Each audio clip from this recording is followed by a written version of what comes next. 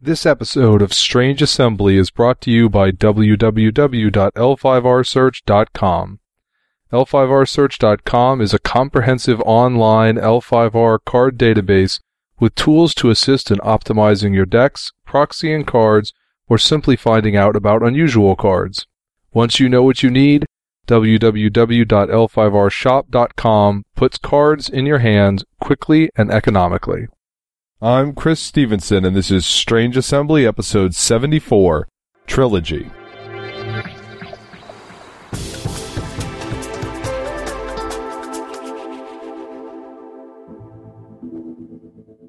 We're here with might be a very special episode of Strange Assembly, because you may notice our audio sounds different. I guess we'll find out later how different it sounds.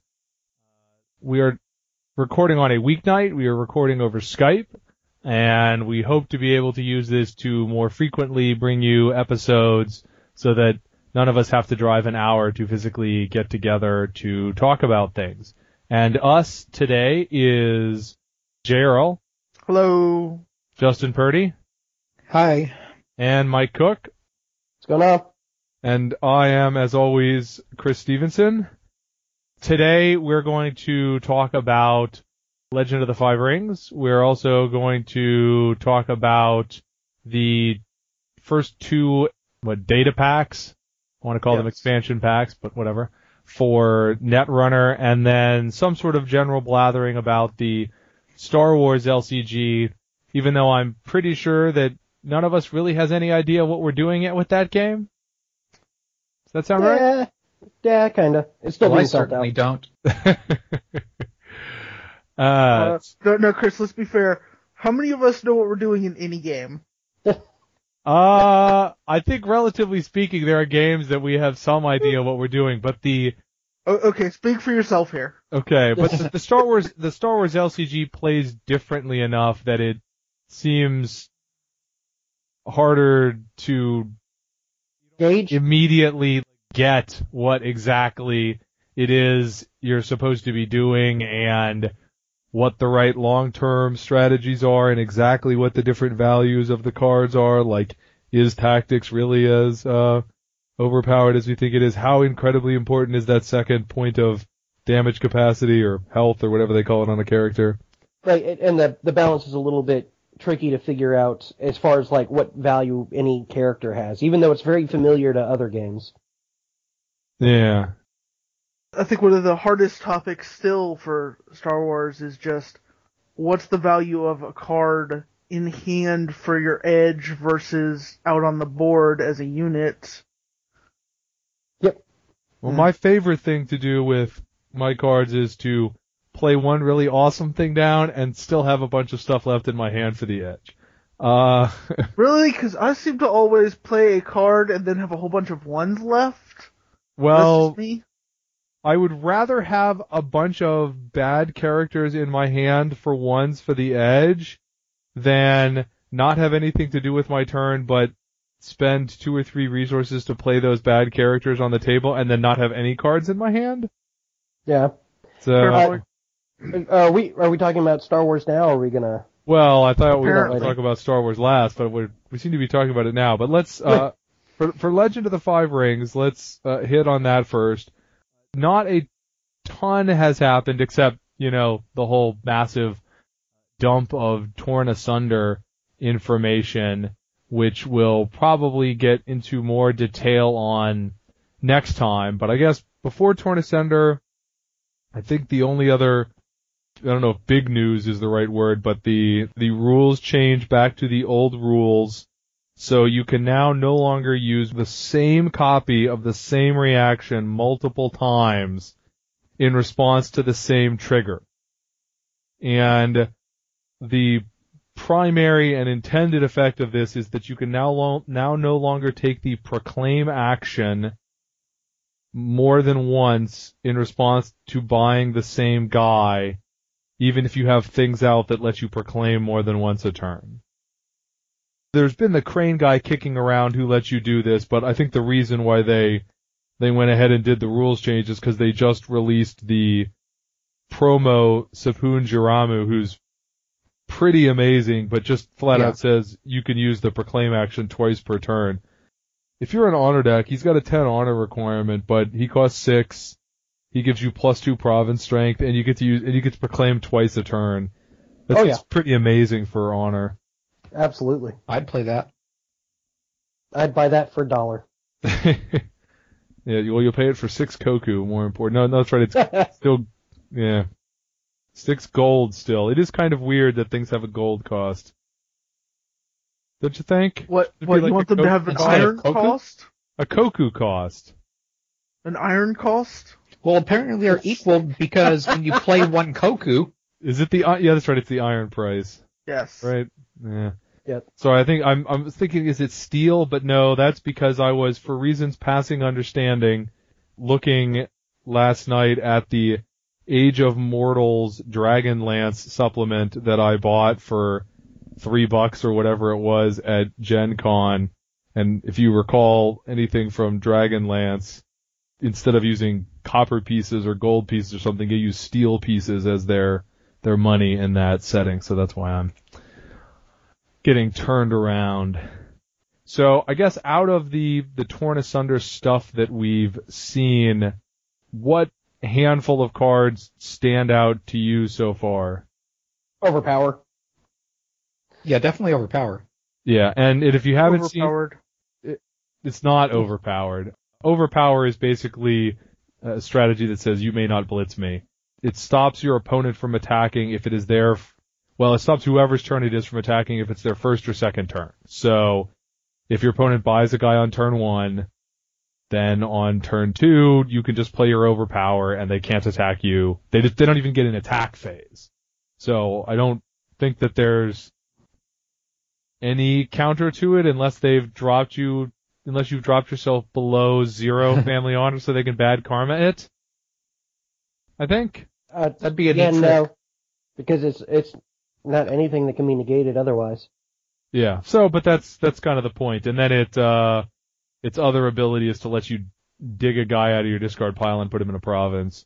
So, in case you were worried about having used your Border Keep XP as an insane combo machine on your first turn, that you might need to fish a guy back on a later turn, it can do that too.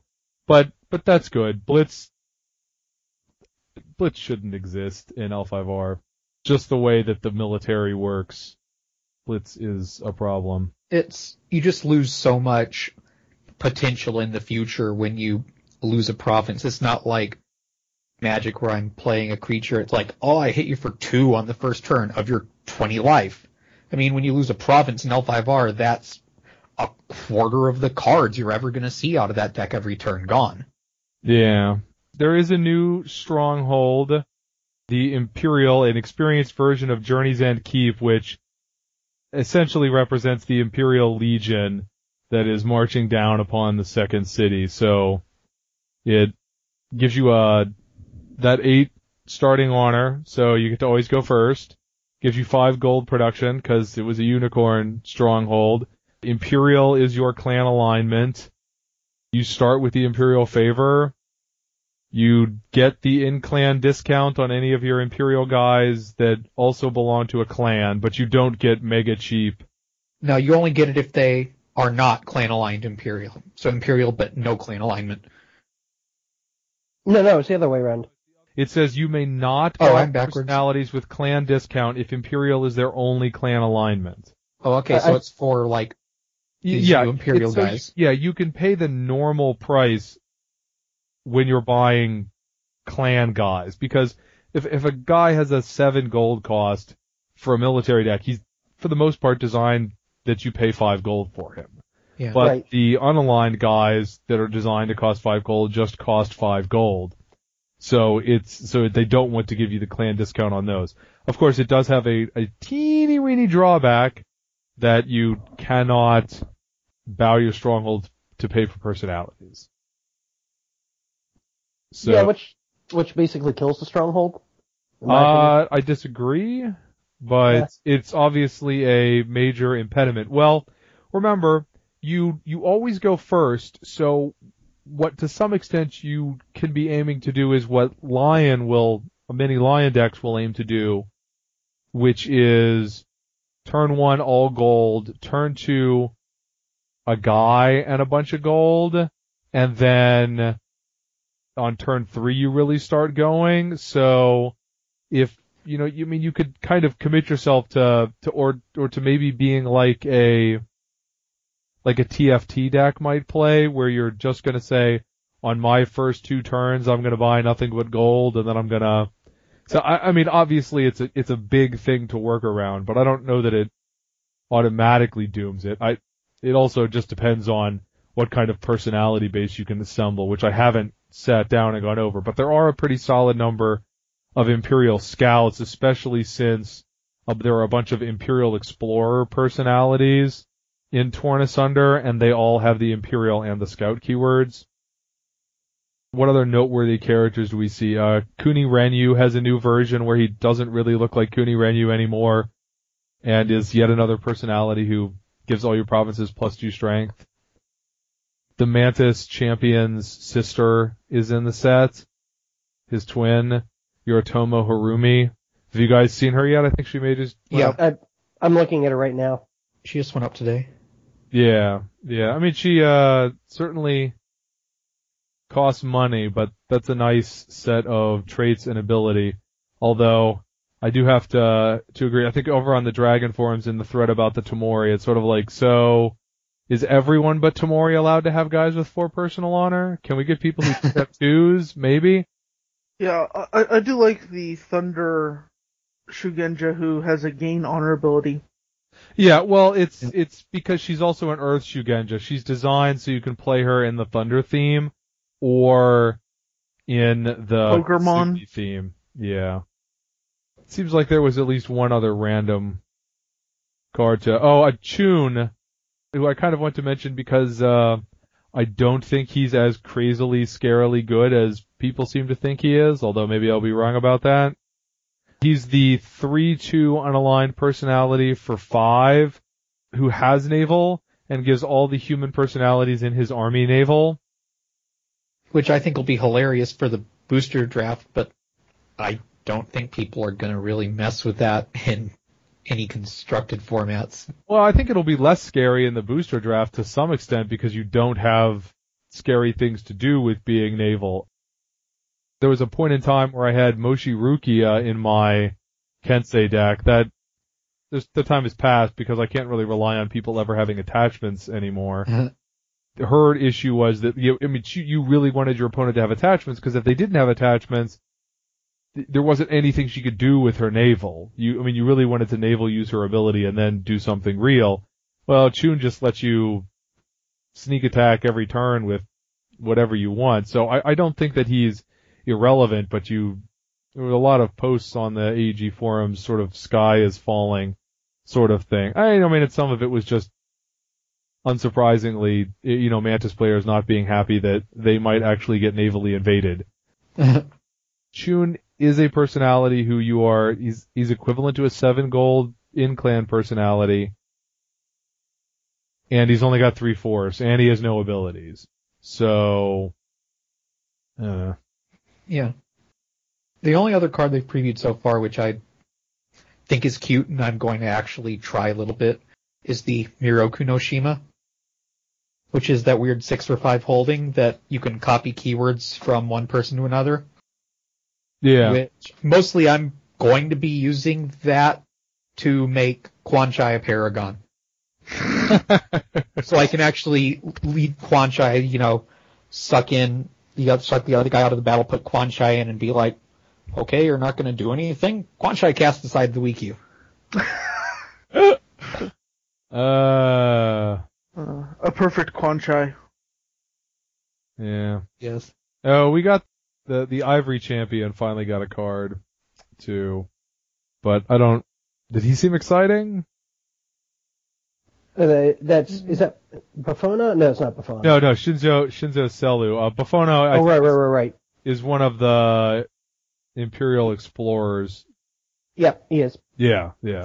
Selu is the Ivory Champion. He's a unicorn, 5/4 for 10 cavalry commander who makes sure all your cavalry followers cost 2 less, and then anytime somebody targets him, they have to discard a card. Yeah. I'm not all that hugely impressed. Yeah, I mean, Renyu's ability to reduce the gold cost of all your personalities seems more impressive. Unless I haven't been looking at the cavalry followers, and there's maybe some ridiculous deck waiting to be made now that you can make them all 2 gold cheaper. Other than that, I'm not impressed really. Yeah, no, Commander's still dead. You're dead to me, Commanders. Dead. Dead. Okay, do we have anything else noteworthy about L5R? Like, Winter Court's still going on, but it seems easier to wait until it's over to talk about. Well, there are a couple other cards that actually caught my attention. Okay. Specifically, just 2, Eye of the Sword. So we have our next Battle Kill duel, which I think could be something of a big deal. I don't know. I seem to recall you playing a dueling deck on Saturday and hating life anyway. Oh, yeah, that's because change that. That's just because I'm a jerk. Well, no, it was also because I was doing. Oh well, no, that was a different day because I adjusted to your deck and then I tried to play Battle Maidens and it just has. I was playing defensive honor dueling and it just has a terrible match against Battle Maidens. Specifically because I was facing a whole bunch of redirect, and all you have to do is get one person down with more chi than my people, and I stopped being able to do anything. Yes, I believe Nalish was busy laughing at you. Yeah, well, I actually even packed the open that gives you -2 chi to help deal with people, and it got away in a focus pool. So the other card that caught my eye was the turquoise champion, Akoma Satoru. The guy who tours up regions in terrains? No. That guy is also really good. This is the limited guy that does the crane thing of show a card in your hand and choose another player and give it to him as a gift. Except instead of honor, he punches people in the face. Yes. Limited duel for like a card. I don't know how much that'll get played, but because it's only up to a 4. Yeah. Yeah, because he makes a melee attack. You give the card to your opponent. If he takes it, you get to draw 2 cards. If he doesn't take it, then you pitch it and you melee attack with strength equal to its focus value. And that lets you shoot someone in their home, so. I mean, that seems good just because, you're playing honor or dishonor. I can punch pretty much anything in the face right now. Right. Or draw 2 cards. Yeah, well, I think the question is how many 4s do you sit with in your deck? I mean, people have correctly pointed out that there are sometimes going to be decks like Berserkers where he just doesn't have any target whatsoever. But I think it's fine to have a bad matchup like that, so you just don't buy him in that match. And right, exactly. Usually something to hit. Well, he's still a 3/4 tactician for 5, which is still on curve. Yeah. As long as you have enough 4s, most times there's going to be a matchup. I mean, if you won't need 4s against honor and dishonor, but. Yeah, I mean, you don't need 4s, because to my mind, the punching people at home is mostly for the courtiers that are sitting at home, and they've only got a force or 2, so. Well, don't underestimate the value of killing guys at home against other military decks too. I'm not saying it's not a nice to have. I'm saying you put him in your deck as meta for the courtiers, and hey, bonus, he still works against a Kensei who hasn't gotten a sword yet, or what have you. I mean, it's fine that Berserkers are obviously okay against it, but I mean, even my Paragon deck that usually goes to battle shows up with 8 or 12 force and then laughs as Berserkers stare at their hand and can't do anything. When they're sitting at home, everything in my deck has 4 force. This kills, all my people. Yeah. If you use a 4. I feel like I should note that going back to Seeds of Decay, I think one of the things that I missed on the most was Out of My Sight, which is the card that gives a personality brash. I just kind of dismissed it as that's dumb, why would I do that? But actually, I mean, if you're playing a defensive deck, you throw it on any one of your on whatever your opponent's nastiest guy is. If they don't attack with it, well, then you just removed him from the game for your card. And if they do it the first time they attack, you get your card back, and you probably get multiple cards out of it because they have to keep attacking with him. So, right, I mean, just random observation on us missing on that entirely. Well, especially if you're playing a serious defensive deck where they're not attacking 4 times. They may attack 6, 8 times through the course of the game trying to bust provinces, so becomes a serious return on investment there. Well, I'm pretty sure you're supposed to be honoring or dishonoring before 6 to 8 turns these days. Mm. It'll be interesting. None of that. I mean, Turbo Enlightenment got left alone by the bans, and there's still some pretty fast honor and dishonor that can roll out there, and that didn't get another meta kick in the pants like Overpowered did to Blitz. So, okay, but I think we will stop with the L5R here and come back with Netrunner on the other side of the break.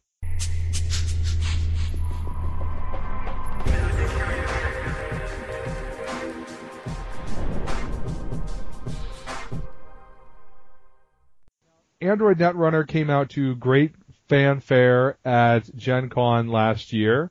Everybody's had the base set for a while, and now the data packs have started to drop. It's possible by the time you hear this, the 3rd data pack will have hit stores, but we've only seen the first 2, so we're only gonna talk about the first 2. So if we start with what lies ahead, what cards did you guys find to be particularly noteworthy out of that data pack? Wizard. Holy Yeah, I cow, was gonna Project say- Atlas. Loves me some Wizard. I think Wizard's probably the most significant card in the pack. Well, the identities sort of... Well, like, the Haas Bioroid, the original Haas Bioroid is so good, I don't see anybody playing it. Maybe if it was all your ice is +1 strength, but only your HB ice is +1 strength. I think the economy advantage, especially right now, is so much better. I don't see people running that. I mean, I think it's not just that, it's that right now the available Bioroid ice pool is not deep enough to be... Once it gets to the point where it's every single ice in my deck is Bioroid, so everything is getting a +1, sure.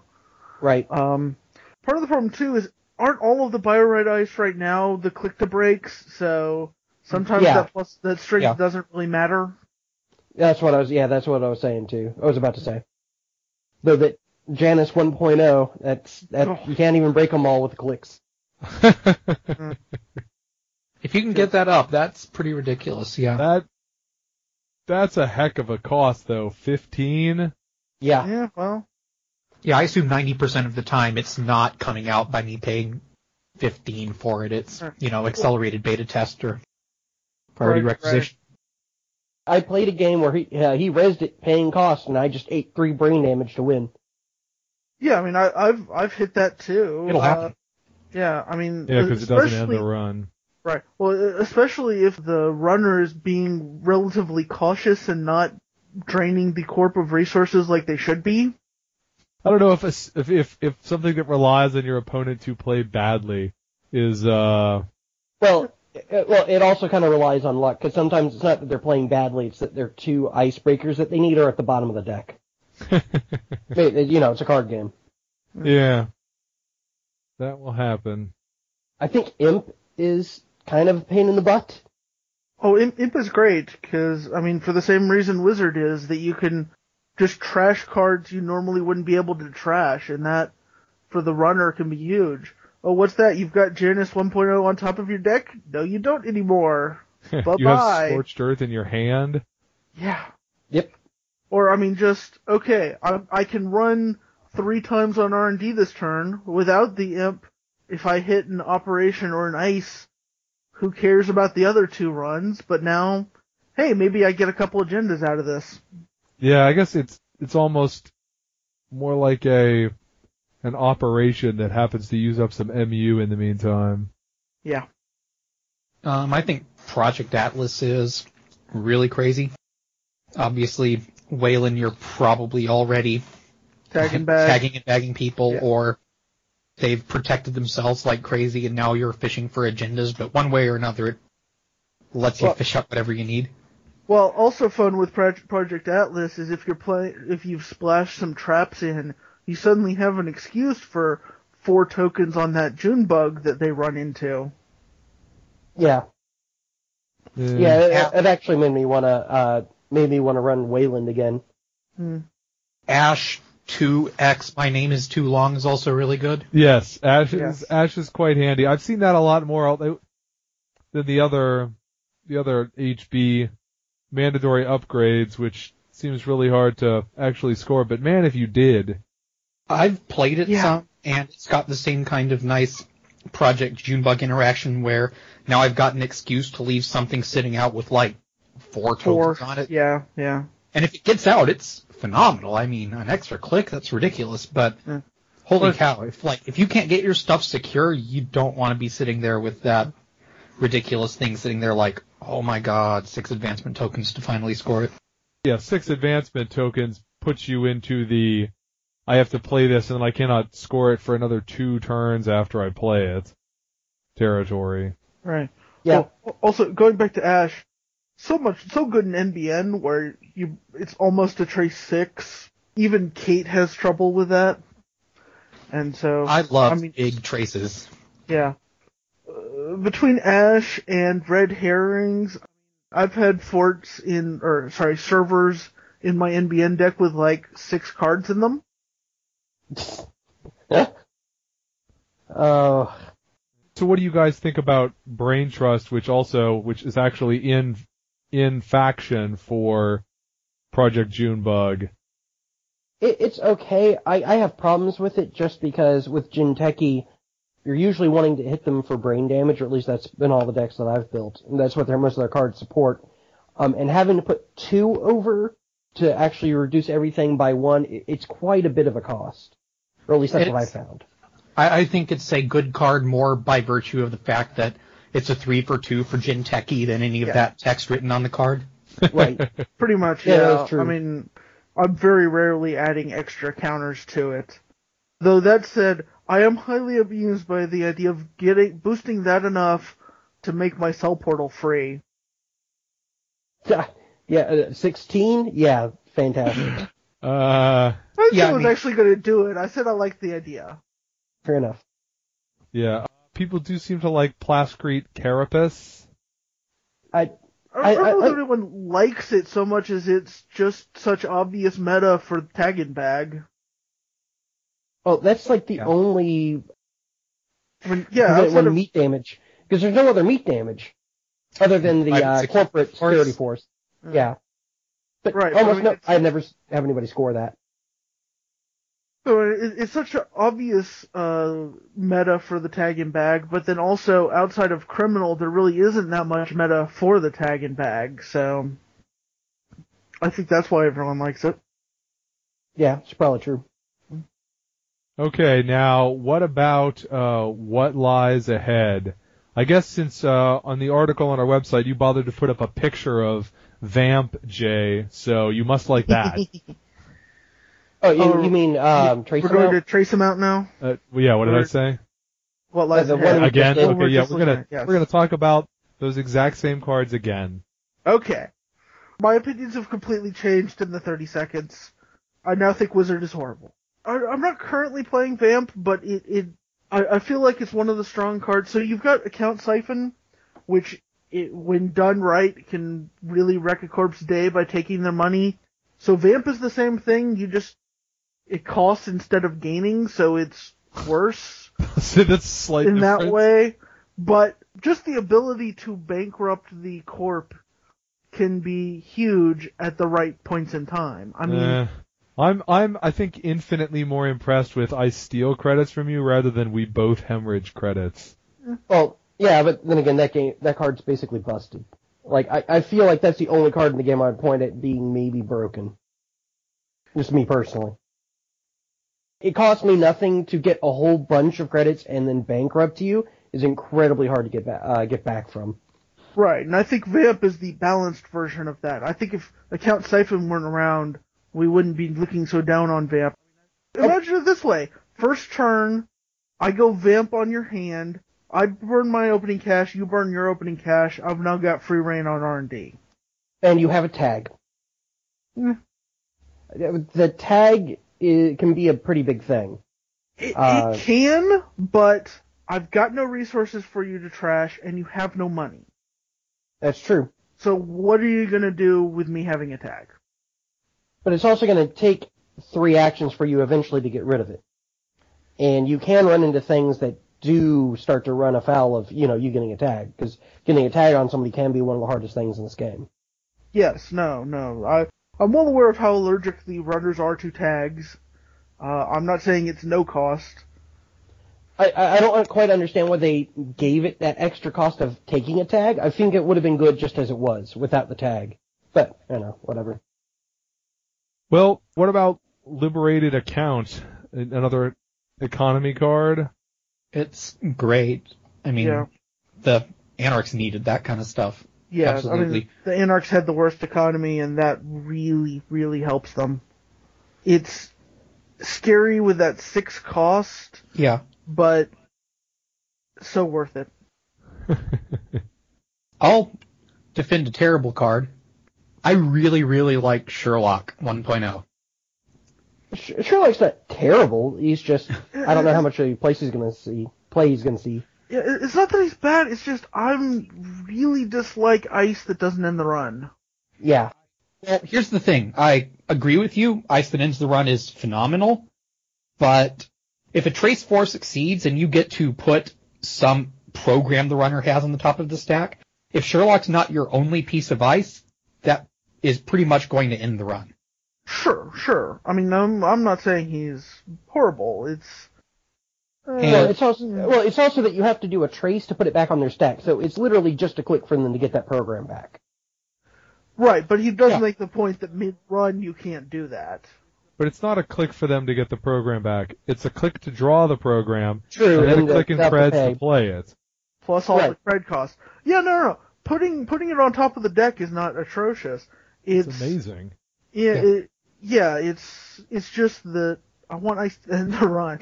Yes, yeah, it does not end the run. Yeah. And this can still be broken with clicks. Sure. Yeah.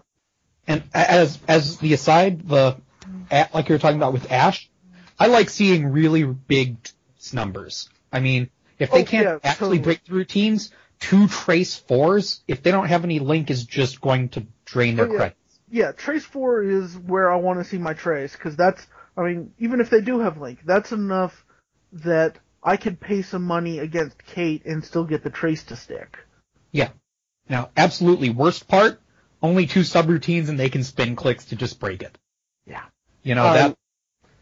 Yeah, my- but at the same time, if you've got enough, if you're playing it in faction, you should have enough nonsense for them to be eating clicks that's in some ways a benefit. Wouldn't you rather them eat up their clicks here than against Heimdall? Right, or something else. My biggest problem with it is, quite honestly, just the cost. Yeah. 6 is very close to actually really great ice. Because this is not a toll booth, and it's just too shy of a toll booth. Yeah, There's I mean, not much around this price point, is there? I'm trying to think of what to compare it to and what ice is 6. Like, I can think of a bunch of 4s and 5s and then, 8. Yeah, there seems to be more like, you have a bunch of 3s and 4s in your deck, and then a couple of 8s. yeah. Yeah, I mean, I'm not going to say that it's overcosted, but normally when something doesn't end the run, I mean, this is a fairly powerful effect, but also has an alternate cost to break it. And the strength is good. Let's be fair. Just because of the abilities, regardless of the cost, this is a mid-late game ice anyway. This is not ice right. you want to throw down at the beginning of first turn or two. Right. You want this to be the outer ice.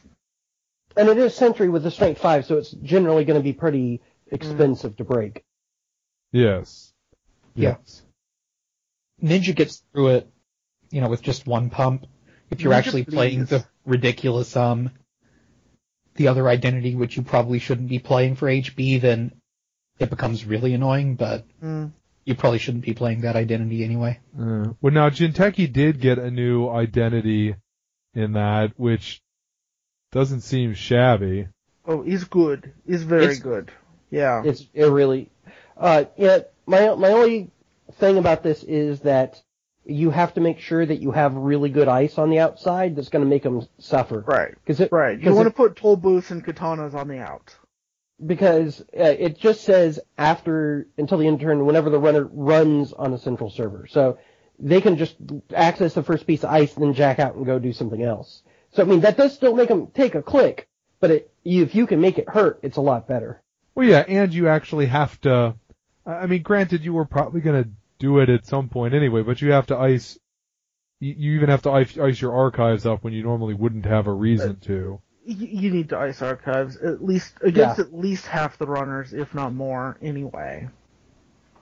It's like one piece down there. Just make it at least pause something. Hell, noise right now, I think that's where you should be concentrating your ice. Yeah. That and R&D. Worst case scenario, if you leave them a free server to run on, it's like they waste a click to run your remote servers. That's the worst case scenario. Yeah, and runner loses a click every turn. It's still pretty good ability, so. Yeah. But I'm running it. As my deck currently is with this identity, and I like it a lot. I like the other one better, but I think this one's still good. Yeah, my only problem with the other one is that, including me, normally when I'm playing, is we always forget the ability. Yeah. 2 turns later, I should have taken an extra damage for scoring that. Well, I remember that. Justin can't. Funny thing, I tend to forget it, and unfortunately, it happens when I'm the runner. Yeah. He's like, okay, I'm gonna brain damage myself for some extra credits to run on your thing, and I'm like, you have 1 card in hand. If you succeed and steal an agenda, you're gonna die.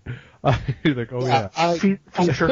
I put together a Jin Techie deck this weekend, just because I'm tired of killing myself when I play against other people playing Jin Techie, and I want to learn how to not do that. So, hopefully Pay attention. Yeah. Play exposure cards, or also just have good luck. Oh, it's mostly just not forgetting. Well, yeah, he just means remembering that the identity hits him for a damage every time he he steals an agenda. Right. Well, I score one. I mean, generally speaking, I'm of the opinion that Jinteki is the hardest corp to play just because it's the most player skill intensive, because it's all about bluffing and reading your opponent. It's probably why I do so badly with it.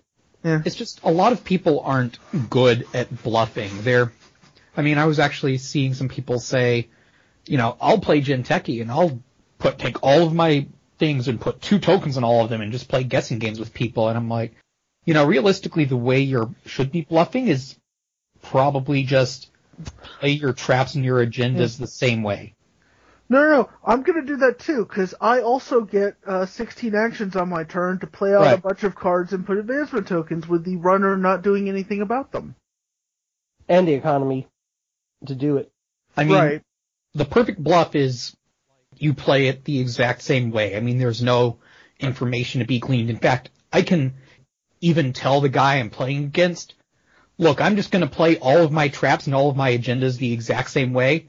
And if I have a choice between which one I want to put down, I'm going to flip a coin. Oh, yeah. That's a fun way. They can't do anything with that information. I've done that before. That's a fun way to play with Jinteki. Take an agenda, take a Junebug, shuffle the 2, pick one at random to play in your fort, and advance twice. Yeah. And maybe you told your opponent this and it was actually 2 Project Junebugs, but, that's their own fault for believing you. It's always their own fault if they believe you. Was there anything else noteworthy in this? The Dyson memchip? Dyson memchip's okay. It's really only that it's neutral, so it's easier for Criminal and Anarch to port in extra memory to get their fully set up rig. But honestly, having run it for a while, I don't really like it. Yeah. Yeah. I do like Fetal AI. Fetal AI. Yes. Yeah. I have lost games to Fetal AI. Me too. I have amusingly, and this may have been against you, Mike, accessed Fetal AI, not been able to afford to buy it, so I used the imp to trash it, so when I got it from the archives, I didn't get burned by the net damage. I have run into, I've Maker's Eyed into a snare and to that and died because I only had 4 cards in hand. Okay, guys. We told people Star Wars, so we're going to end Netrunner and break again, and then come back and give some truly ignorant comments about the Star Wars LCG.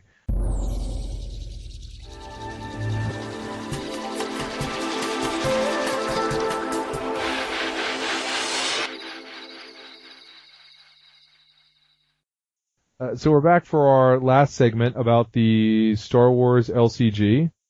We don't really have any particular agenda in mind for this, so I will lead with the notion that there's a good chance you should be playing with a multi-faction deck, especially if you want to play with the Rebels.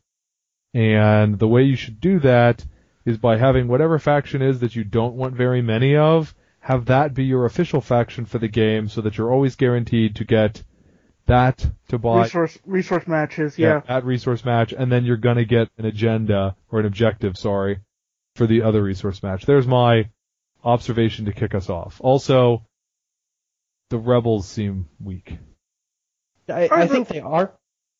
Yeah, I mean, I think the main problem with the Rebels is they don't have the power units, which this game sort of seems to really like, is the power units. But also, they're wide. You drop a whole bunch of units, which leaves you with the problem you don't have a lot of cards left in your hand to win the edge battle with. In fact, that's something, looking at the Game Trade magazine that is out for this month, they have a couple of the cards shown. They just have a couple on the borders. And one of the Rebel ones that's coming up is, while you control more Hoth objectives, this is an objective, while you control more Hoth objectives than your opponent, each of your speeder units gain edge 1. See, that would be a huge card for the Rebels. Because, yeah, I mean, I feel like playing Rebels a lot. I want to like the Rebels, but to play enough cards out to threaten an objective, I'm left with not enough cards left in my hand to win the edge, which means all my edge-dependent icons go off, which there are quite a few. And then also, often, if they've got one really good guy, he can just obliterate my forces right off the bat. Well, and even though, obviously the Imperial Navy is the most analogous faction to them, the Imperial Navy has a lot of heavy hitters. I almost feel like the Rebels play more like I would expect the Empire to play, the Imperial Navy to play. Because I feel like I can drop a whole bunch of more small characters than even the Imperial Navy can. That feels a little backwards. But then the Imperial Navy has things like Super Laser, and right. They don't really have anything like that. I was about to say, I think Super Laser feels like reason number 1 to play with the Imperials, because that's just fun. Oh yeah, totally. I'm seriously tempted to make a deck that's just the 2 of the Super Laser objective, and then 8 Sith. Yeah, well, my Darkside deck right now is it's 2 of the Mahdi objective. I think the Mahdi objective set is better. But unfortunately, it's hard to include the Tarkin Super Laser set and the Mahdi set along with the better Sith ones. Right, because that's putting you at 4, which is getting which means there now is some chance. Matches. Yeah, there's now some chance that I would just not be able to play the Sith cards. Oh, so can I say just generally, because we're kind of talking around it anyways. I really do like how they managed to make the deck building for this. The whole matched card sets really does add something different. Oh yeah, it's completely weird. It does, but at the same time, like, I kind of don't. I mean, I do and I don't like that. Oh, you want to play with a Super Laser? Well, you got to put this Super Laser Engineer who's utter garbage in your deck too. But they're all kind of like that. I mean, all of those. If you look at the Jedi is the one. If I look at the different factions, the Jedi is the faction that, from top to bottom, has the best cards, I think, or the best objective sets. But that's what the first 4 of your objective sets or something like that, or at least the first 3 are just really awesome Jedi and then garbage. Yeah. Yeah.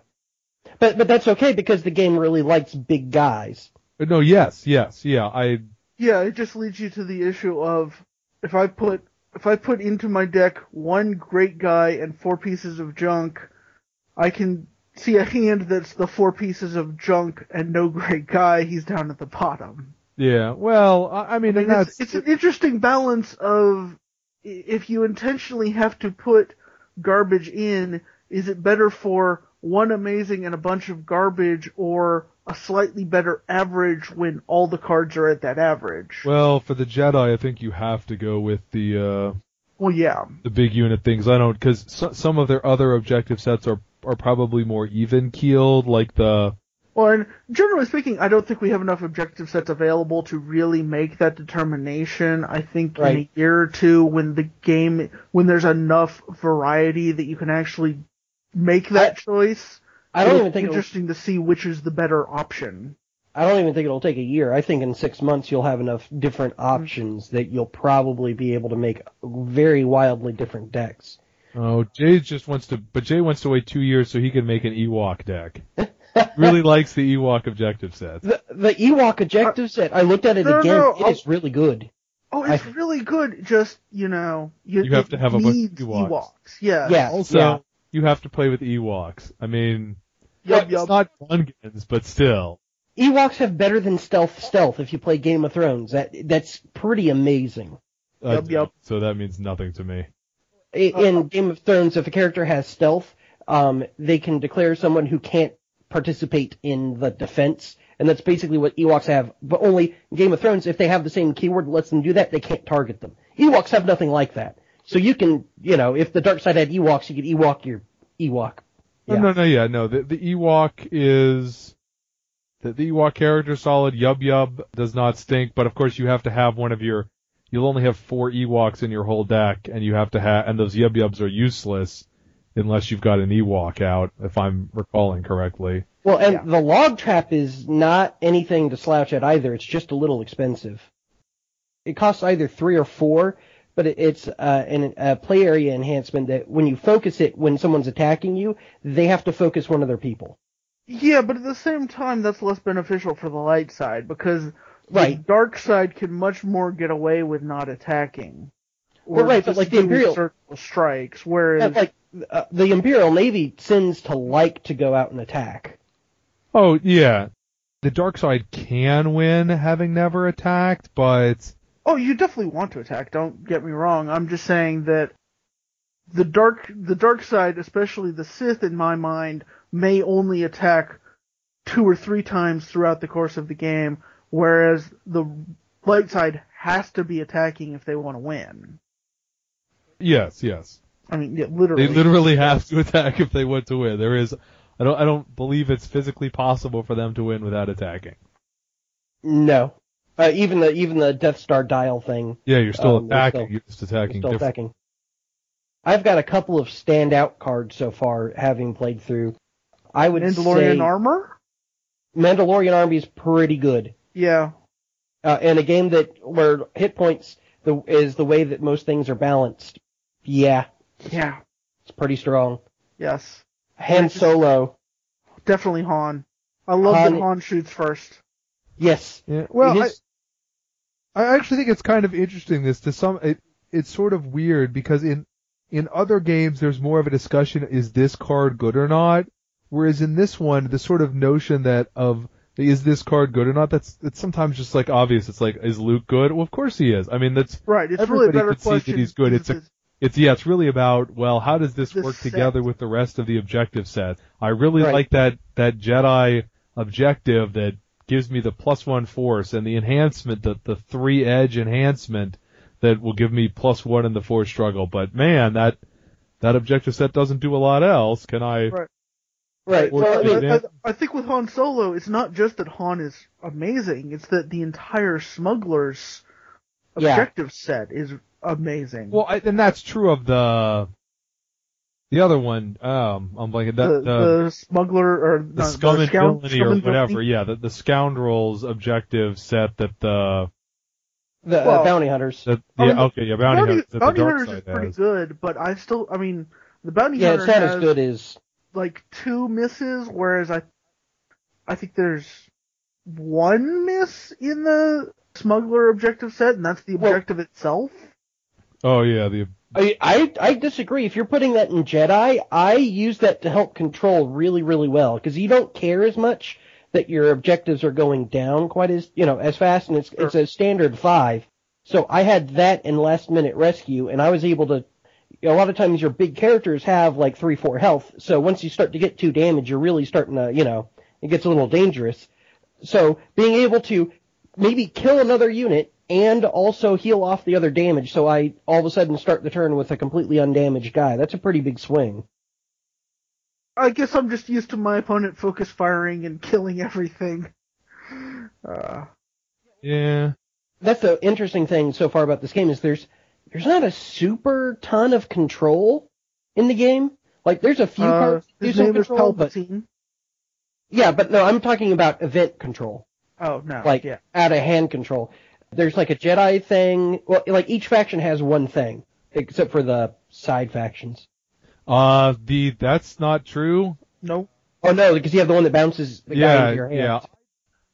Yeah, it's a limited range of I mean, you're only targeting chuds, but it could be a big deal to sit there during someone's force phase and be like, oh, that guy you were committing to the force, or the guy you were planning on holding back from attack, yeah, he's not there anymore.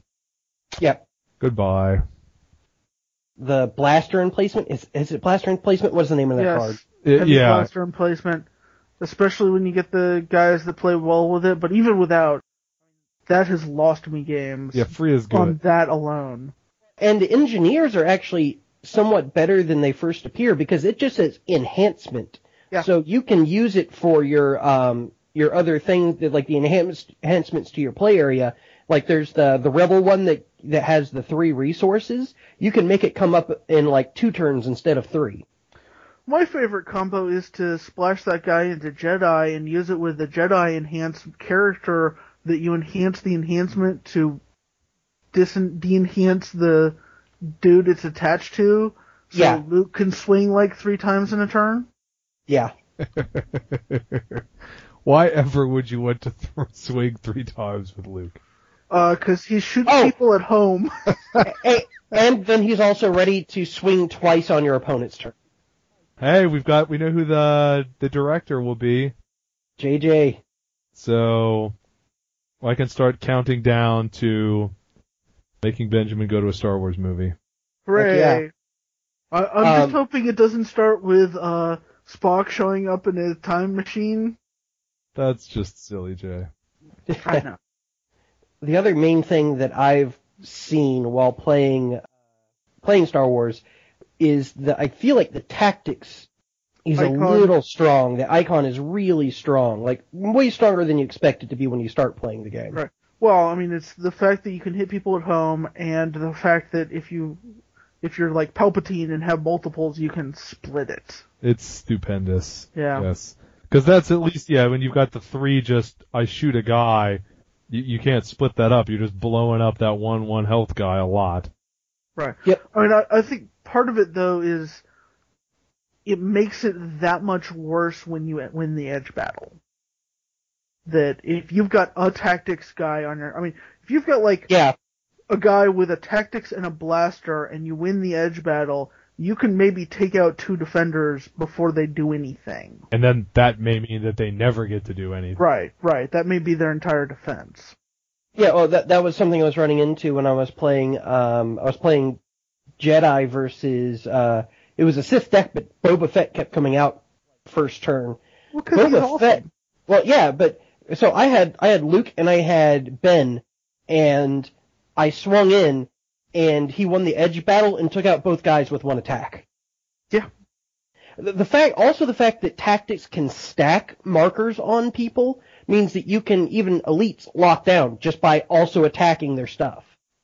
Oh yeah, no, totally. I had one game where he'd had a little bit of tactics earlier. I think it was the interrogation droid, such that my 3 guys on the board were all exhausted, and goes to his turn, he drops Palpatine, attacks.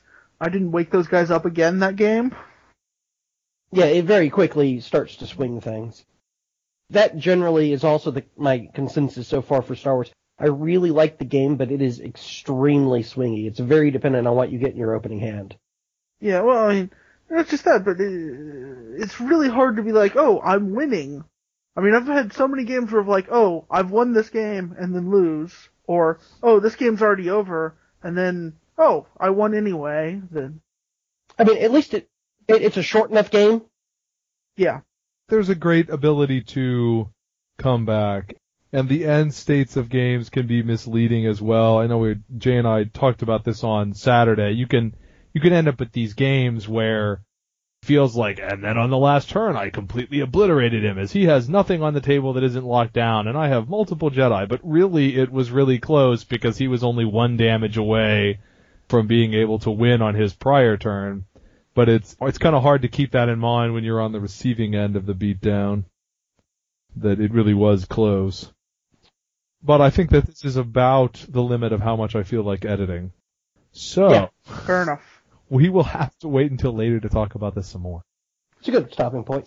Yeah, that's fine. Hopefully, next time we talk about it, we'll have more cards to talk about. Yeah, when Oh, yeah. is the, February. No one knows. sometime in February, okay. Allegedly. Yeah, well, Game Trade Magazine has it listed as supposed to be coming out in February for the first pack. So it should be sometime this month. Okay. Also, the art. There's one of the new things that they show. They don't show what one of the new objectives. They don't show what it does, but it's this picture of Darth Vader leading a whole bunch of snowtroopers, and it looks amazing. Yeah, art yeah. really the good. art is pretty good. So, for Jay Earl and Justin Purdy and Mike Cook, I'm Chris Stevenson, and you've been listening to Strange Assembly. Yub yub.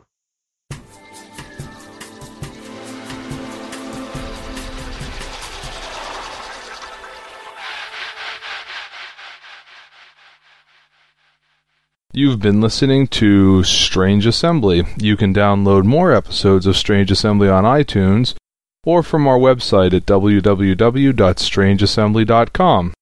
While you're at our website, you can check out the frequently updated main page or talk with us on the forums. You can also email me directly at chris@strangeassembly.com, or you can follow Strange Assembly on Facebook or Twitter. Strange Assembly, either place. Thanks for listening.